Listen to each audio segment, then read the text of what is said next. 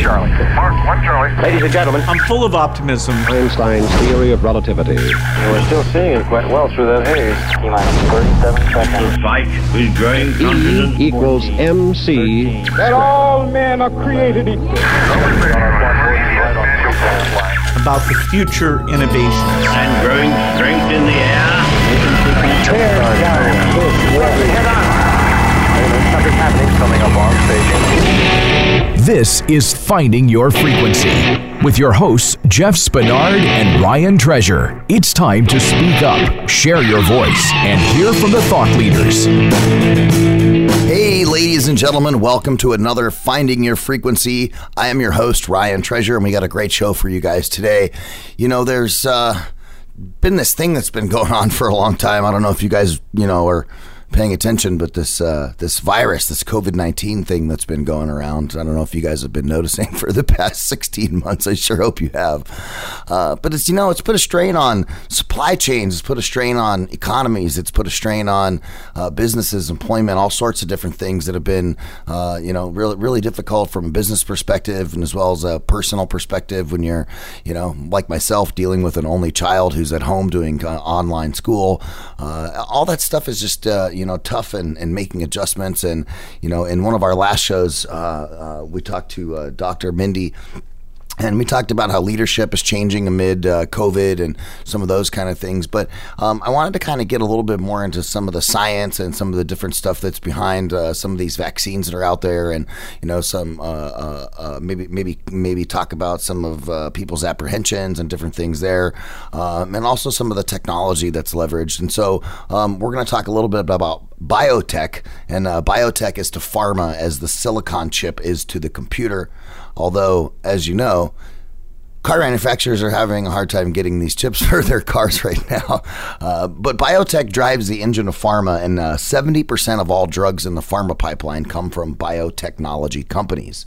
And so biotechnology enterprises are nearly never profitable, explains Dr. Jeremy Levin, who will be our guest today. He's the founder and CEO of Ovid Therapeutics and the immediate former chairman of the Global Biotechnology Innovation Organization.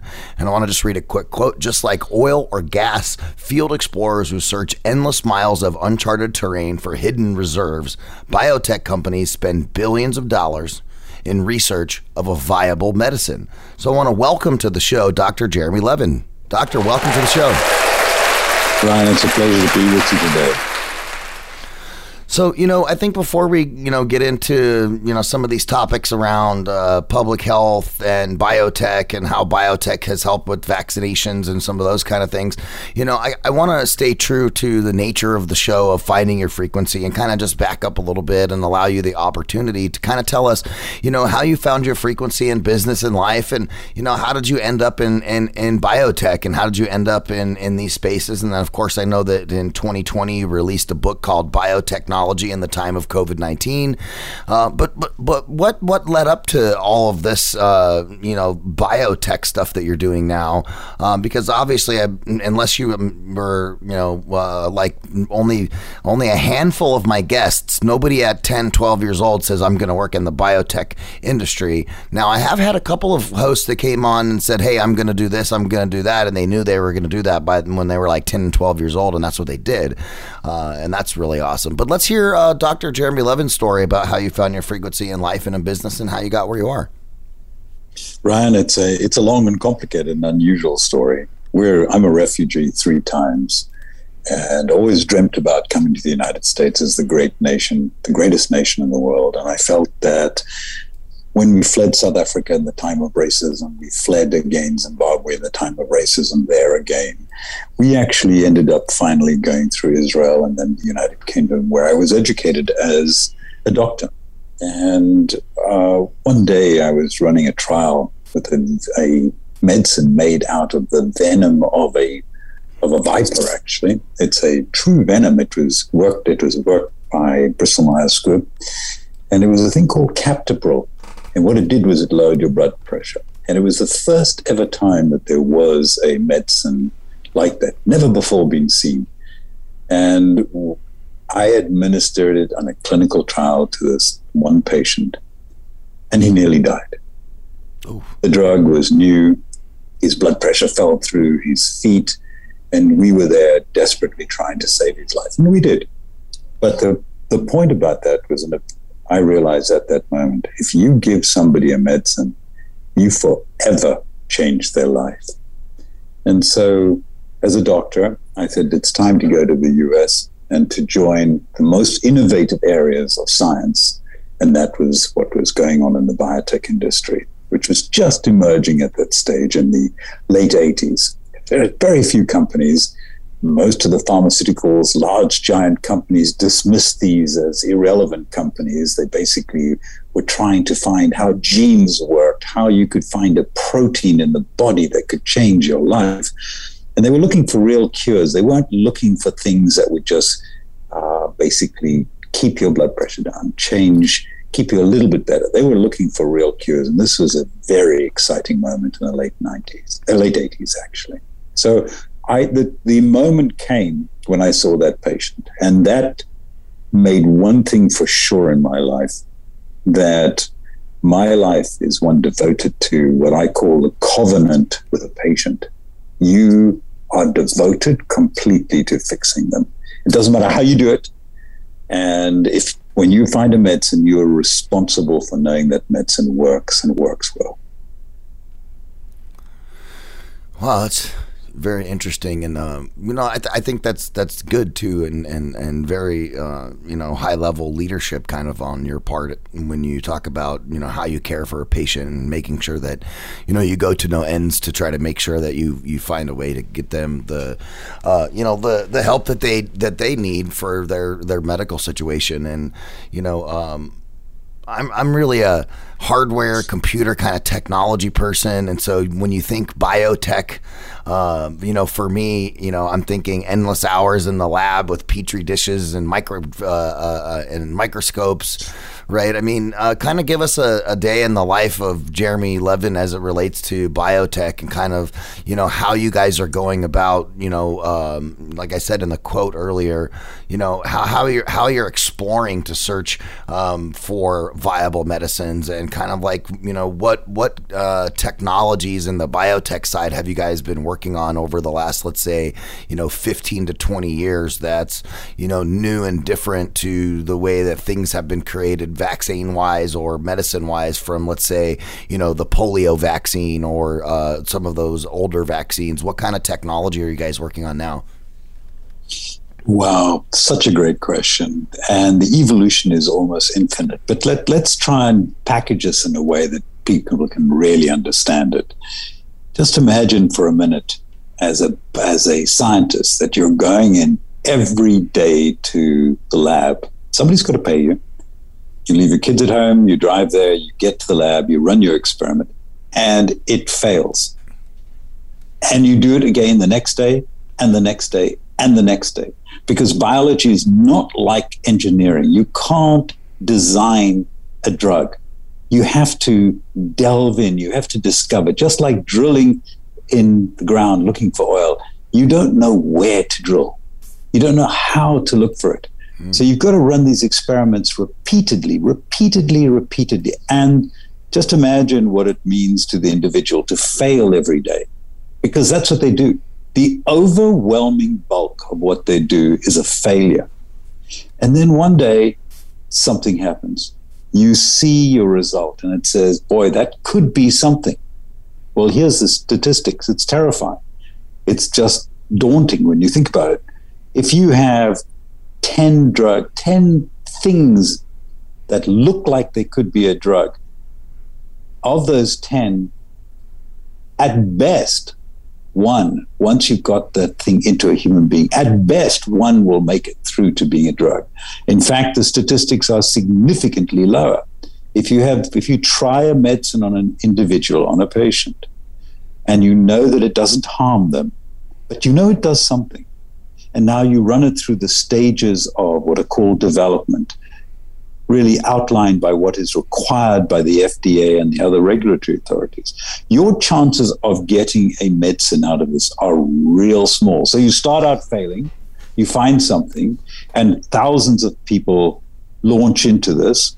They launch into experiments, and they fail, and they fail, and they fail, and they find something, and then guess what? As you walk down the road of clinically developing it to a real drug, you fail again. And at the last minute, what's called phase 3, that's the phase that if you complete this, you will get a drug. And that you'll be able to submit to the FDA. No more than 1 in 3 of these actually make it through. So the day in the life is a day in the life where you have to have imagination, you have to have incredible persistence, and I think epitomized by the wonderful phrase, the poet Ella Wheeler Wilcox, who says, "There's no chance, no destiny, no fate that can circumvent or hinder or control the firm resolve of a determined soul." The biotech industry is full of determined souls. And so you have to be, because you have to be optimistic that you can find something. And they do. And that's what you now asked, what was it like 20, 30, 40 years ago? It wasn't like this at all. What you had were individual scientists and companies finding something and then working on it for years. They weren't really they were interesting medicines. They were things like Zantac, things that stopped you having ulcers. You basically got to a position where you had very straightforward types of medicine, brilliant discoveries, but you didn't have a system for doing it. Today, it's completely different. We think about drugs as not just pills that you take into your mouth. The vast majority of those today are what are called generic. They're not, you get them on 90% of all prescriptions in the United States come from these generic drugs. They're the ones discovered 30 years ago. But what's happened in the biotech industry, a small percentage of these drugs were discovered. They are proteins. They're things that you have to inject into your blood. You can't take it by mouth. You may do in the future. We may find a way of doing it, but you can't do that. Others are medicines that you have to package in a little globular fat, and these are called liposomes, and you inject them in cancer drug. Others are, in fact, we've learned to train human cells to produce and to stimulate the human immune system to attack cancer. So there's a whole slew of drugs now which are in cancer, which galvanize your body's defense against cancer. This is something that didn't exist 10, 15 years ago. It exists now because of these multitude of failures that have occurred over the last 30 years, and huge sums of money is poured in. So it's a very different world today. Yeah, and then, of course, sorry. I was going to say, that's interesting, too. You talk about cancer. That hits home a little bit for me just because, my father passed away from cancer when I was 15 years old. I'm 40 years old now. And, back in the 90s when he passed away, it wasn't, there were no real other treatments other than, hey, let's go get radiated, right? Or let's do chemotherapy. And, and ultimately, sometimes I think about that, maybe the chemotherapy and radiation may even be worse for you than the cancer. And so knowing that people are working on, different ways and mechanisms to, attack cancer cells and figure out a way to deal with them in a better environment than, basically, the way that we have now with radiation and chemotherapy. Because that was a rough thing for me to watch as a kid, right? To watch your 6'4", 240 pound, father who was a Green Beret in the Army, just shrivel up into a tiny man with no hair and, be in constant pain and knowing that there's doctors that are out there and scientists that are really working hard on those is good to hear, because I would hope that in time people won't have to deal with what I had to deal with when I was 15, right? Because of advances in biotech. Boy, that's a tough story. No, you are quite correct. What happened actually far too late for your father, tragically, was that in 2006, the world of cancer treatment changed. What happened at that moment was a company called Medarex. There was a man called Nils Lonsberg in that company. He was asking the question, why do cancer cells hide from the white blood cells that you've got in your body? He was asking that question, and he kept on digging in. There were a number of other scientists who worked with him, and they found a way of really lifting the veil and really showing the white cells of your body where that cancer was. And that allowed the body then to turn on a pivot and start to attack the cancer cell by itself without any of these terribly toxic drugs, without irradiation. And so in 2006, 7, 8, 9, honestly, there were only 10 trials, that's clinical trials in this area. 10 years later, just 10 years, a short 10 years later, there were 2,500 trials. That's half of all the clinical trials in the United States. Half of all the research was being poured into this way of galvanizing the white cell to fight against these cancer cells. And I believe firmly, like you, as we continue those experiments, we will come to the point, we're not yet there, where in fact you can vaccinate against your cancer and it becomes a chronic disease. You won't be dying from that terribly, a child won't experience a terrible event that you did. But that's to come, isn't yet here. Yeah. Yeah, but it's good to know that stuff is kind of on the horizon. And, you think about, you think about the current state of affairs right now with, the COVID-19 vaccines and, some of those different things.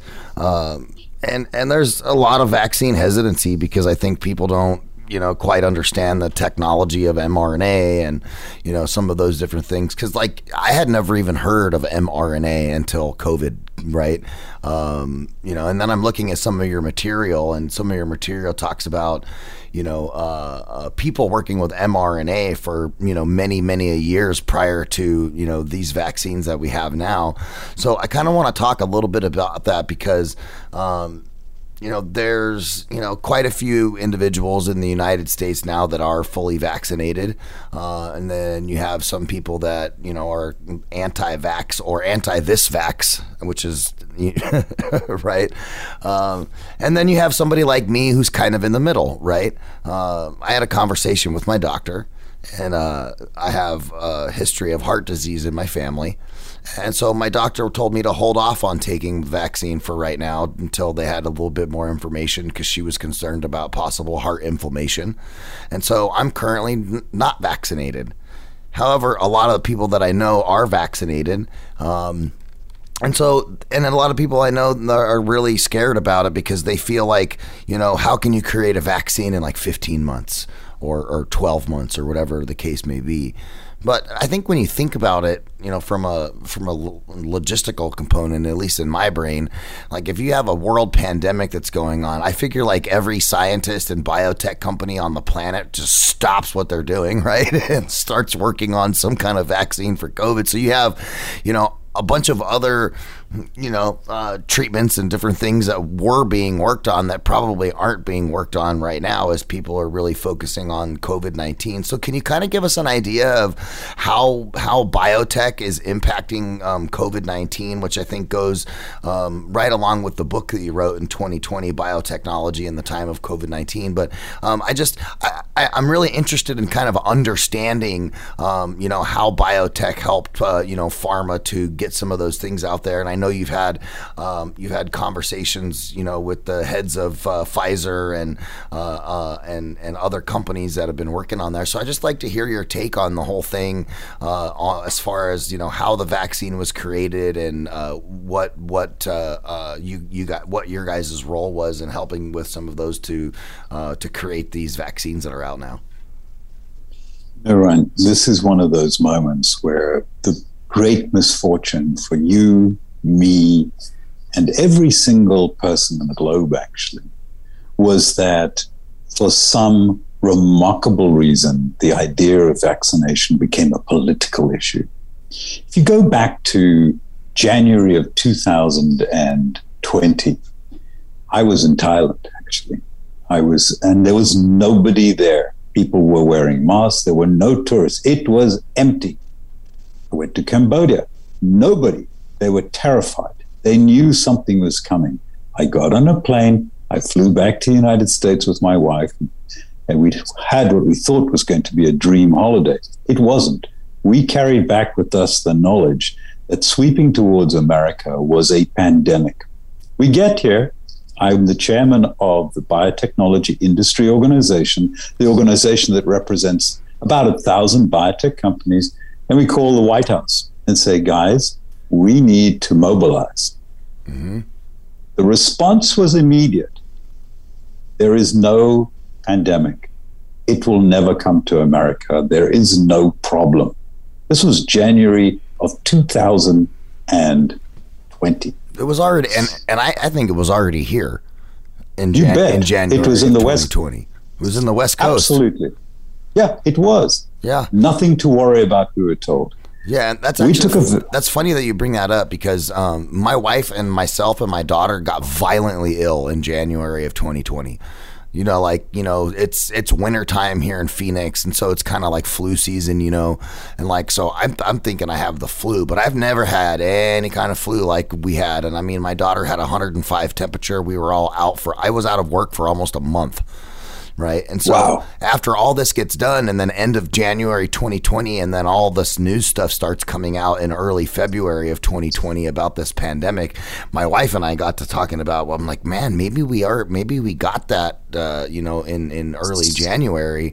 And I never went and did the antibody test just because I guess I'm a little lazy, but I probably should have gone and done that because I would at least let me know what was going on. But so what you're telling me that is in 2020, in January 2020, as you were traveling in different parts of the country or different parts of the world, some of those places in the world had some kind of idea of something that was going on, something that was happening. You got back to the States, you talked to the White House being the chairman, and they basically said, I don't know what you're talking about. That's not happening. That's correct. And so what we did, we said, wait a second, this is not the case. We know something's happening. We can see this. At that stage, we had reports coming in from the West Coast. Mm-hmm. We phoned the CDC, and then we mobilized the industry. Now, you should know that in January of that year, there were no programs, not a single one on COVID in the industry. But by bringing everybody together, bringing the biotech companies together, they did exactly what you said. They said, you know what? This is coming. Let's get going. Between January of last year to today, there were 800 programs. Fully half of all the programs that exist in the industry became COVID focused. It was astonishing. You had tens and tens of companies. You had 300 new approaches to vaccines, 300 new approaches to new medicines, another couple hundred trying out old useless drugs to see if they actually could work. And by the way, not one of them did, except finally we found that a steroid could stop inflammation. But the vaccines, your story about the vaccines is very important because nobody would dreamt that we would be able to develop a vaccine as rapidly as we could, except the biotech companies, because they knew that for better than 30 years, a body of information had built up. That body of information was, what kind of genes do these kinds of virus have? How do you grow those genes? How do you make a vaccine out of them? We'd assembled all that information, but it took about 30 years. And at the moment that people decided that this was the time to go after them, you had at least 6 different approaches to vaccines, at least. A couple of these were fairly traditional. Good vaccines produced, for example, like J&J.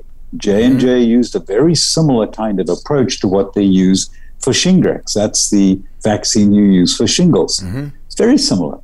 You had AstraZeneca using a very, very, very tried and tested 30, 40-year-old vaccine approach. And then you had Moderna and Pfizer and BioNTech who said, you know what? That is an old style. That is something that won't allow us to attack this virus again and again. We've now got this huge amount of information about how we can use this thing called mRNA. We're going to develop a vaccine out of it. And with very little instigation from the government, they set about doing it. Now, some of them, like Moderna, did get money from the government, but others didn't. They invested their money and they went at it. Where the government played a really magnificent role was to galvanize at the level of the FDA. That's the body that actually says have you done the right tests to allow us to assess, is this a vaccine or a drug? And the FDA, the way you ask the question, how could you speed it up like this? Well, think about it this way. If you manufacture a car by hand, it's a great automobile, right? Great automobile. Yep. But it takes you a long time to assemble it. Now, that's the way most drugs were assembled and most people worked with the FDA. Slow, methodical, beautifully done together. However, Toyota figured out how to do this on a mass production. They figured out how to use robotics. They figured out how to make things go faster so that the same automobile that would take several years to build by hand could be built in a couple months in a factory that was automated. This is exactly what happened with the vaccines. It wasn't that we did anything different. It just that you figured out how to automate things, how to get rid of the redundant things that were done, so that at the end, when you presented the FDA the data, the FDA knew the safety data was excellent, they knew that the drug was effective, and they could therefore move forward to approve it. This wasn't something there were no shortcuts taken, there were no anomalous things done. This was just simply figuring out how you go from a hand-built to something that is basically robotically built. So would you say like the AstraZeneca and J&J ones, were those hand-built? Or were They're those very much, they are speeding up the hand-built kind, okay. Yes. Okay. Very much more like that. Now, and so based off of clinical trials, though, those particular vaccines are not as effective as Moderna and Pfizer. Is that correct? That is correct. I want to pause for just a second and reach out to all the digital leaders out there. How would it feel to not only know what your customer is experiencing, but how many others are experiencing this also? I think it's about time that we put our customers at the center of our decisions and get ahead with real-time insights way before a code freeze. It may be beach weather outside, but for retailers, the holiday season has already started. 2021 holiday e-commerce sales are expected to exceed the 2020 benchmarks. Is your company prepared to capture every customer's revenue opportunity? With Quantum Metric, you can be. Their unique approach to the digital customer experience helps today's top retailers and e-commerce brands quickly identify and prioritize the big and small revenue opportunities that keep customers engaged and coming back. Stay off the naughty list with Santa this holiday season and reduce that customer friction, increasing conversions. You all know we got to have those conversions. And at the same time, personalizing the shopping experience. You guys want a sneak peek? Visit us at quantummetrics.com/pod offer and see if you can qualify to receive our 12 days of insights offer with code frequency. This gives you a 12-day access to the cloud platform coupled with a bespoke insight report that will help you identify where customers are struggling or engaging in your digital product. Some restrictions apply. I want to make sure you guys check it out. 12 days of insights. Go get a sneak peek. Visit quantummetrics.com/pod offer. Yeah, I noticed I have some friends who live in India, and it seems like the AstraZeneca thing is what's been going around India, from what I'm hearing. And so is there ever a correlation where, one would get, one of the more traditional like AstraZeneca's or J&J's in conjunction with mRNA? Is that something that has been tested, or is there, any logicalness to that? Well, a couple of things. First of all, when we talk about not as good as, let's just be very clear. They're pretty darn good. They work. There's no question about it. They work as well as many of the traditional vaccines. Now, the Moderna and Pfizer vaccines work 95% plus. That's a whole different area of expertise. So they both work. There's no doubt of that.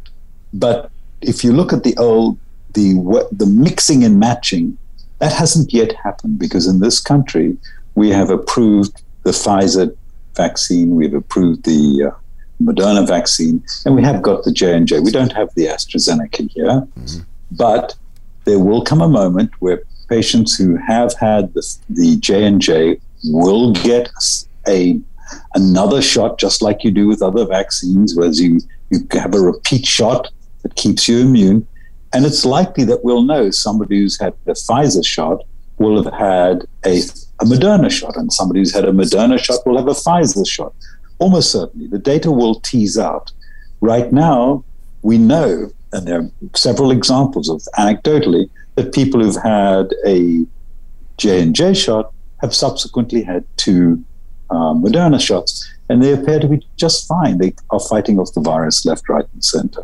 So you need to be data-driven on this. You can't play with these things. You need to have large bodies of evidence that said, okay, I've had my vaccine. I'm now going to have a 3rd vaccine, which we call a booster. The FDA is likely to approve that. That 3rd vaccine will simply supplement and boost your ability to your immune system. And we don't yet know whether or not giving a Moderna to a Pfizer previously vaccinated patient is better, or a Pfizer to a Moderna previously vaccinated. Just don't know that. We will know that. Well, it's kind of, I feel like it's, when you look at COVID, I feel like, like it's not going to go away, almost like the flu. The flu kind of mutates every year, and so you generally take a flu shot every year, right? I having a flu shot. I've never even known what kind of flu shot it is. You just go get your flu shot, right? I don't know who it comes from or who it's made by. And so I kind of feel like that as time goes on, maybe society gets to a point where, you're getting your flu shot and your COVID shot once a year, or something like that. Because these types of viruses, and you would know more about this than I would, but we talk about these different variants that are coming out and some of those different things. I know that here in Arizona, we had a huge spike in Delta variant stuff that was going on. Can you explain a little bit about that? Because I think there's some common misconceptions and people may not quite understand, what a variant is or how a variant occurs. You bet. So let's start with a couple of things. First of all, you are right. COVID is here to stay. But this is, like you said, it's like the flu. How do we know that? Well, we can look back 100 years ago to the great flu pandemic of 1918. In that period of time, you had a terrible pandemic, killed tens and tens and tens of millions of people. The belief is today that the flu that we have here is the echo of that pandemic. The descendants, the great-great-great-great-great-great-great-grand virus of that particular pandemic. And we deal with it. We deal with it every year. We've done that. Now, today we have coronavirus. We didn't have this kind of a virus. We've had similar viruses, but not the same. Well, is the flu and like the common cold a version of a coronavirus? I've heard... A different kind of virus. It's a different kind of virus, basically. But what you have here in the normal virus has a way of protecting itself. It adapts to the environment it's in, and it adapts to its environment by having a natural ability to mutate its genes. That natural ability allows it to change. It's basically a shapeshifter. Have you ever heard in science fiction about a shapeshifter? Oh, yeah. This is a shapeshifter. What it does basically is the more you allow it to infect people, the more you allow it to spread, the more shapeshifters you get. It's as simple as that. These are the variants. They have a different gene. They look a little different, and they behave a lot different.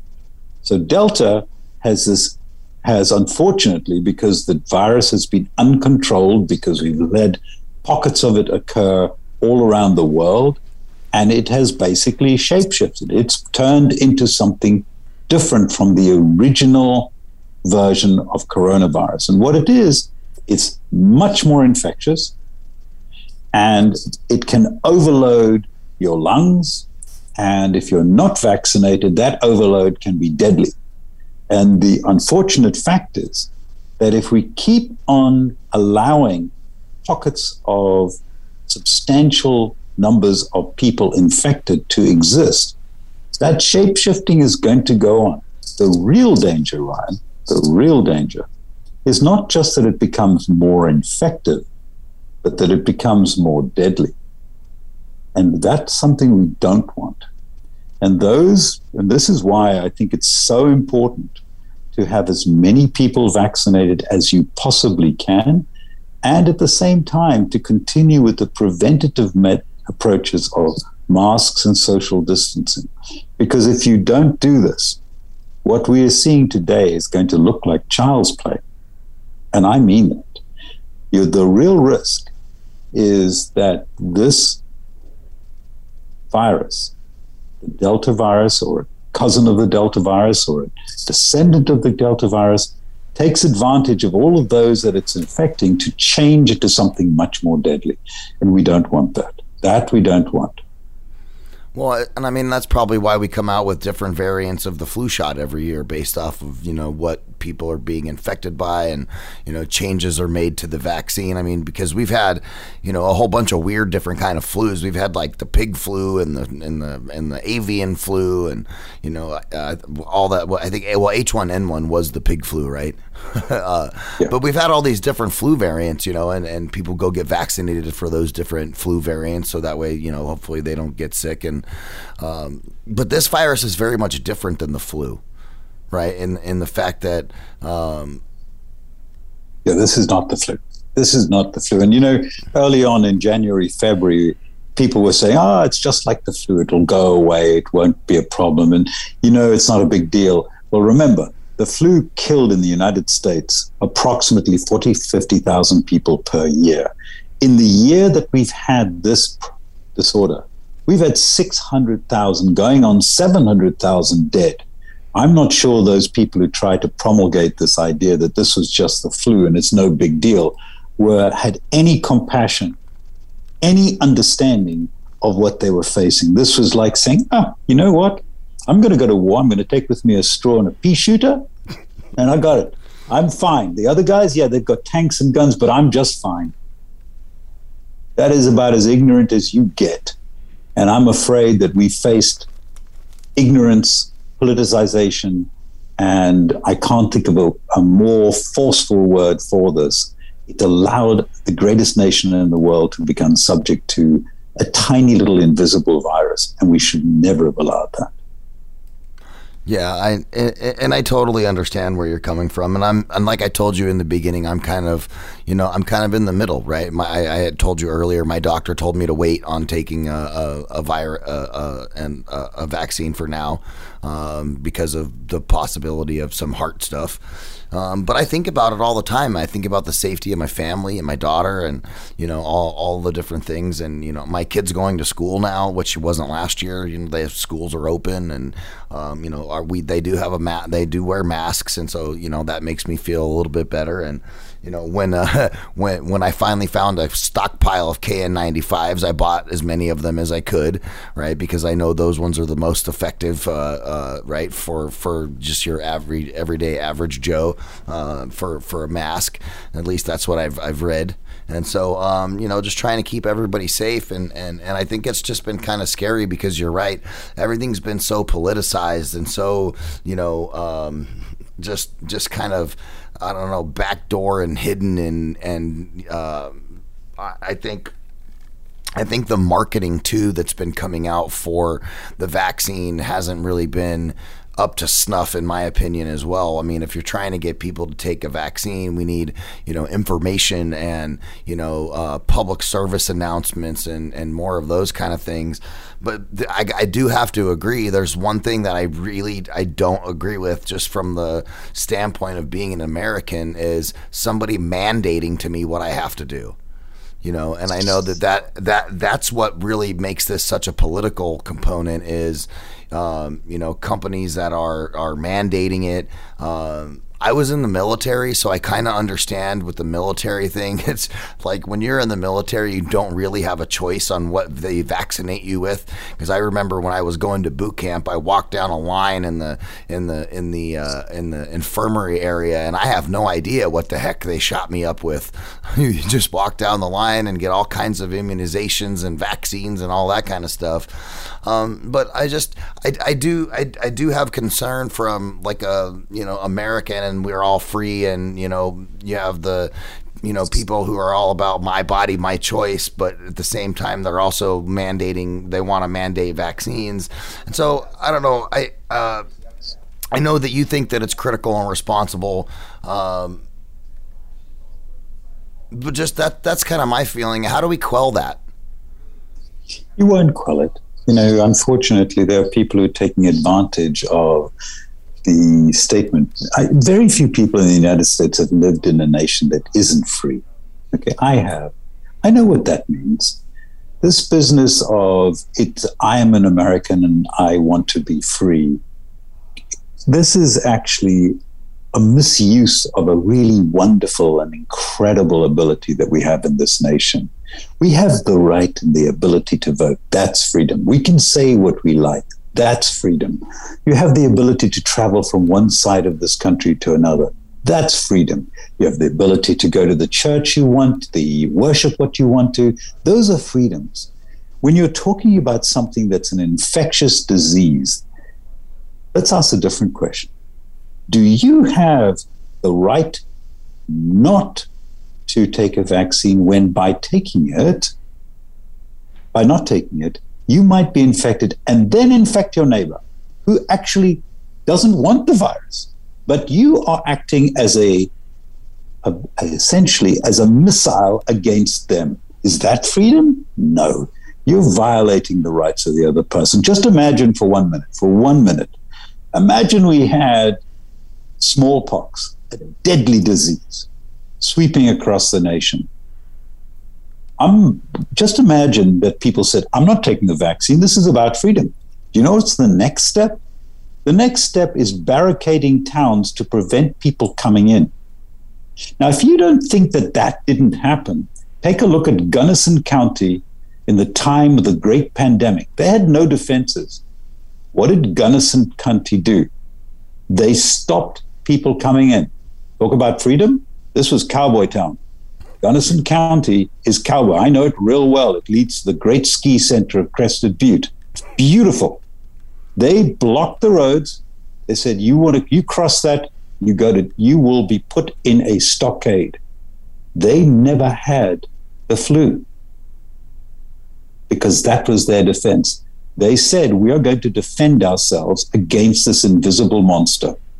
Today, the modern version of that is, excuse me, stop that monster, but get the vaccine and prevent your neighbor getting the disease. Because if you're not doing that, you're not actually defending American freedoms. You're actually defeating American freedoms. You are actually impinging on your neighbor. And that's why unfortunately, there's so much disinformation on this. There's so much politicization of this. We've lost sight of the fact that virus jumps from one person to another. And by not vaccinating yourself, you're turning yourself into a missile. Well, that's very well said, and I appreciate your take on that. And, I think that's very important information that you're putting out there. It's very direct, right? And I would implore people to listen to Dr. Levin and internalize that, and obviously, make the decision that's best for you. Talk to your doctors, right? And go do what you got to do. And I've never been, say vaccine hesitant so much as I just, I listen to my doctor, and I don't know. I just think that, I don't know. I guess I'm still stuck in the middle on mandates, but I do understand where you're coming from, and you do make a very valid point as it relates to, those people that are unvaccinated, being the catalyst and carriers and possible hotels for mutations, right? Also for the virus too, right? If you're unvaccinated. You bet. It's a great term you just used. You become a mutation hotel. Another way of looking at it, we don't like the Taliban. We don't like the Bekaa Valley. Why? Because they're people, they let bad things happen in those places. And the fact of the matter is you don't want to give essentially a secure environment for the virus to do its thing, to become a shapeshifter, to mutate, to change. You don't want to do that. Now, there are certain circumstances where you might have a condition which says, hey, listen, I can't take that vaccine because I've got X, Y, and Z. And then you need the data to show, well, it's safe or it isn't safe. And if it isn't safe, then you can take the precautions that are useful to you and important to you. But you do need to have the data, and that's critical. And we will have this data for sure for most people with other conditions. Yeah, where would be a good resource for people to find out information? Like, let's say they have, a family history of, like I said, I have a family history of heart disease. My grandfather died from heart disease and emphysema, and so what's a good resource for people to go to look at information as it relates to, the Pfizer, Moderna, or J&J vaccines and how, they impacted other people with pre-existing conditions of sorts, like or things that are part of their family history, so that way they can make a properly informed decision? Great question. Number one, each one of these companies is obliged to publish exactly what they know about the side effects, and they do. So each one of the companies has their own website. I would go to them, I would read it in depth, and of course, at the end of the day, then sit down and discuss what you read with the doctor. Because it's not about what you read on the internet. It's not about somebody's secondhand information. It's not about somebody's distorted interpretation. It's about the smart people who've gone to the website, read it, taken that information, gone back to their doc and say, hey, look, I saw this. What does it mean? And does it give me the window to go and have a vaccine, or does it not? Now, if the doctor says, look, I'm a little uncertain, the answer is real simple. Call the company. Simple. Get the doctor to call that company and say, I want to know what data you have about patients with X. And the companies will be very free with that information. They must be. That is what their obligations are. I wouldn't listen to Facebook. I wouldn't listen to any of these out there, whatever it is. There are all sorts of people with an agenda. The companies do know this now. Remember, these are the guys who nobody said go and do this. They stood up and did it. So, and I appreciate that, because that's good information. And as I think about vaccines, and I think about pharmaceutical companies, and obviously pharmaceutical companies are, somebody's paying the pharmaceutical companies to generate and create and manufacture these vaccines. Right. But I know that, like, I don't have to go pay for a vaccine, right? I can go to, one of the vaccine sites and go get vaccinated, and it doesn't cost me anything. But no other vaccine that is available is free. So that's, I think, part of the, stigma when you think about people who don't want to get vaccinated, right? In their mind, they're saying, well, they're giving it away for free. So if it's free, it's got to be bad. Right? Have you heard that argument? I've heard that, but I have to say, I sit there scratching my head and say, let me get this straight. The government has used your tax dollars, not theirs, it's yours and mine, to cut contracts with these companies to guarantee to buy vaccines, which they then distribute and we get for free. But it didn't come free. It came from our tax dollars that we used to buy and make contracts. Now, you don't have the same, obviously, with measles vaccines and other things. Those vaccines cost you a little bit, insurance pays for it, but the bottom line is you have had to pay in your health insurance for coverage of your family. This one is real different. This is where the government has actually stepped up to the plate and put contracts in place so that these companies knew that when they developed the vaccines, they wouldn't be left holding a bag with saying, now you have to go and figure out how the insurance companies are going to pay for this. We have one of the most complicated systems of paying for medicines in the world. And boy, here you walk into the pharmacy and you've got no out of pocket, nothing. Now just imagine if that same thing happened with heart drugs, with cancer, nothing out of your pocket. Would you be saying that they're not good drugs? I guarantee you we'd be saying, thank heavens, we're not having to pay a copay. I guarantee you. But I have heard the story, you're right. Just because you have to pay for it doesn't mean it's good. Yeah, and like I said, these are all things, right, that I've talked to friends about, things that I've read, things that, I've heard through third parties on the way that kind of people are feeling. And I felt, if I have Dr. Levitt on the show, what better person to ask some of these questions to kind of, maybe set into motion a knowledge base of information so people can go and do what they need to do. And like I said, I go back to the marketing of this stuff, like, why is the government not going, hey, we used your tax dollars to make this, so that way it's just cut and dry, clear? And because that's not something that's part of the PSAs. These PSAs you hear. I work in radio, right? So we have PSAs that play that talk about getting vaccinated and getting back to normal and being able to hang out with your friends and all these kind of things. And that's all well and good, but there's people like me and other people who I'm really analytical. I want to know, where did the money come from to finance this? How safe is it? Where do I get the information for that kind of stuff? And there's not a lot of that's going on in the marketing efforts. It's more this, I got a jingle that's playing in the background, and this young lady who's a millennial is talking about how awesome it's going to be that she can go hang out with her friends and they can go have dinner and they're going to go watch a movie and, all these different things about getting back to a normal life, which is all well and good for that type of marketing. But, there are some of us that are a little bit older than that particular demographic, and, we would just want more information. Well, you bring up an incredibly important point. We lost the information war on this in March of last year, when suddenly the government was putting out nonsense. Hydroxychloroquine works against this. Rubbish, complete rubbish. Instead of saying, you know what, let's invest some serious money here.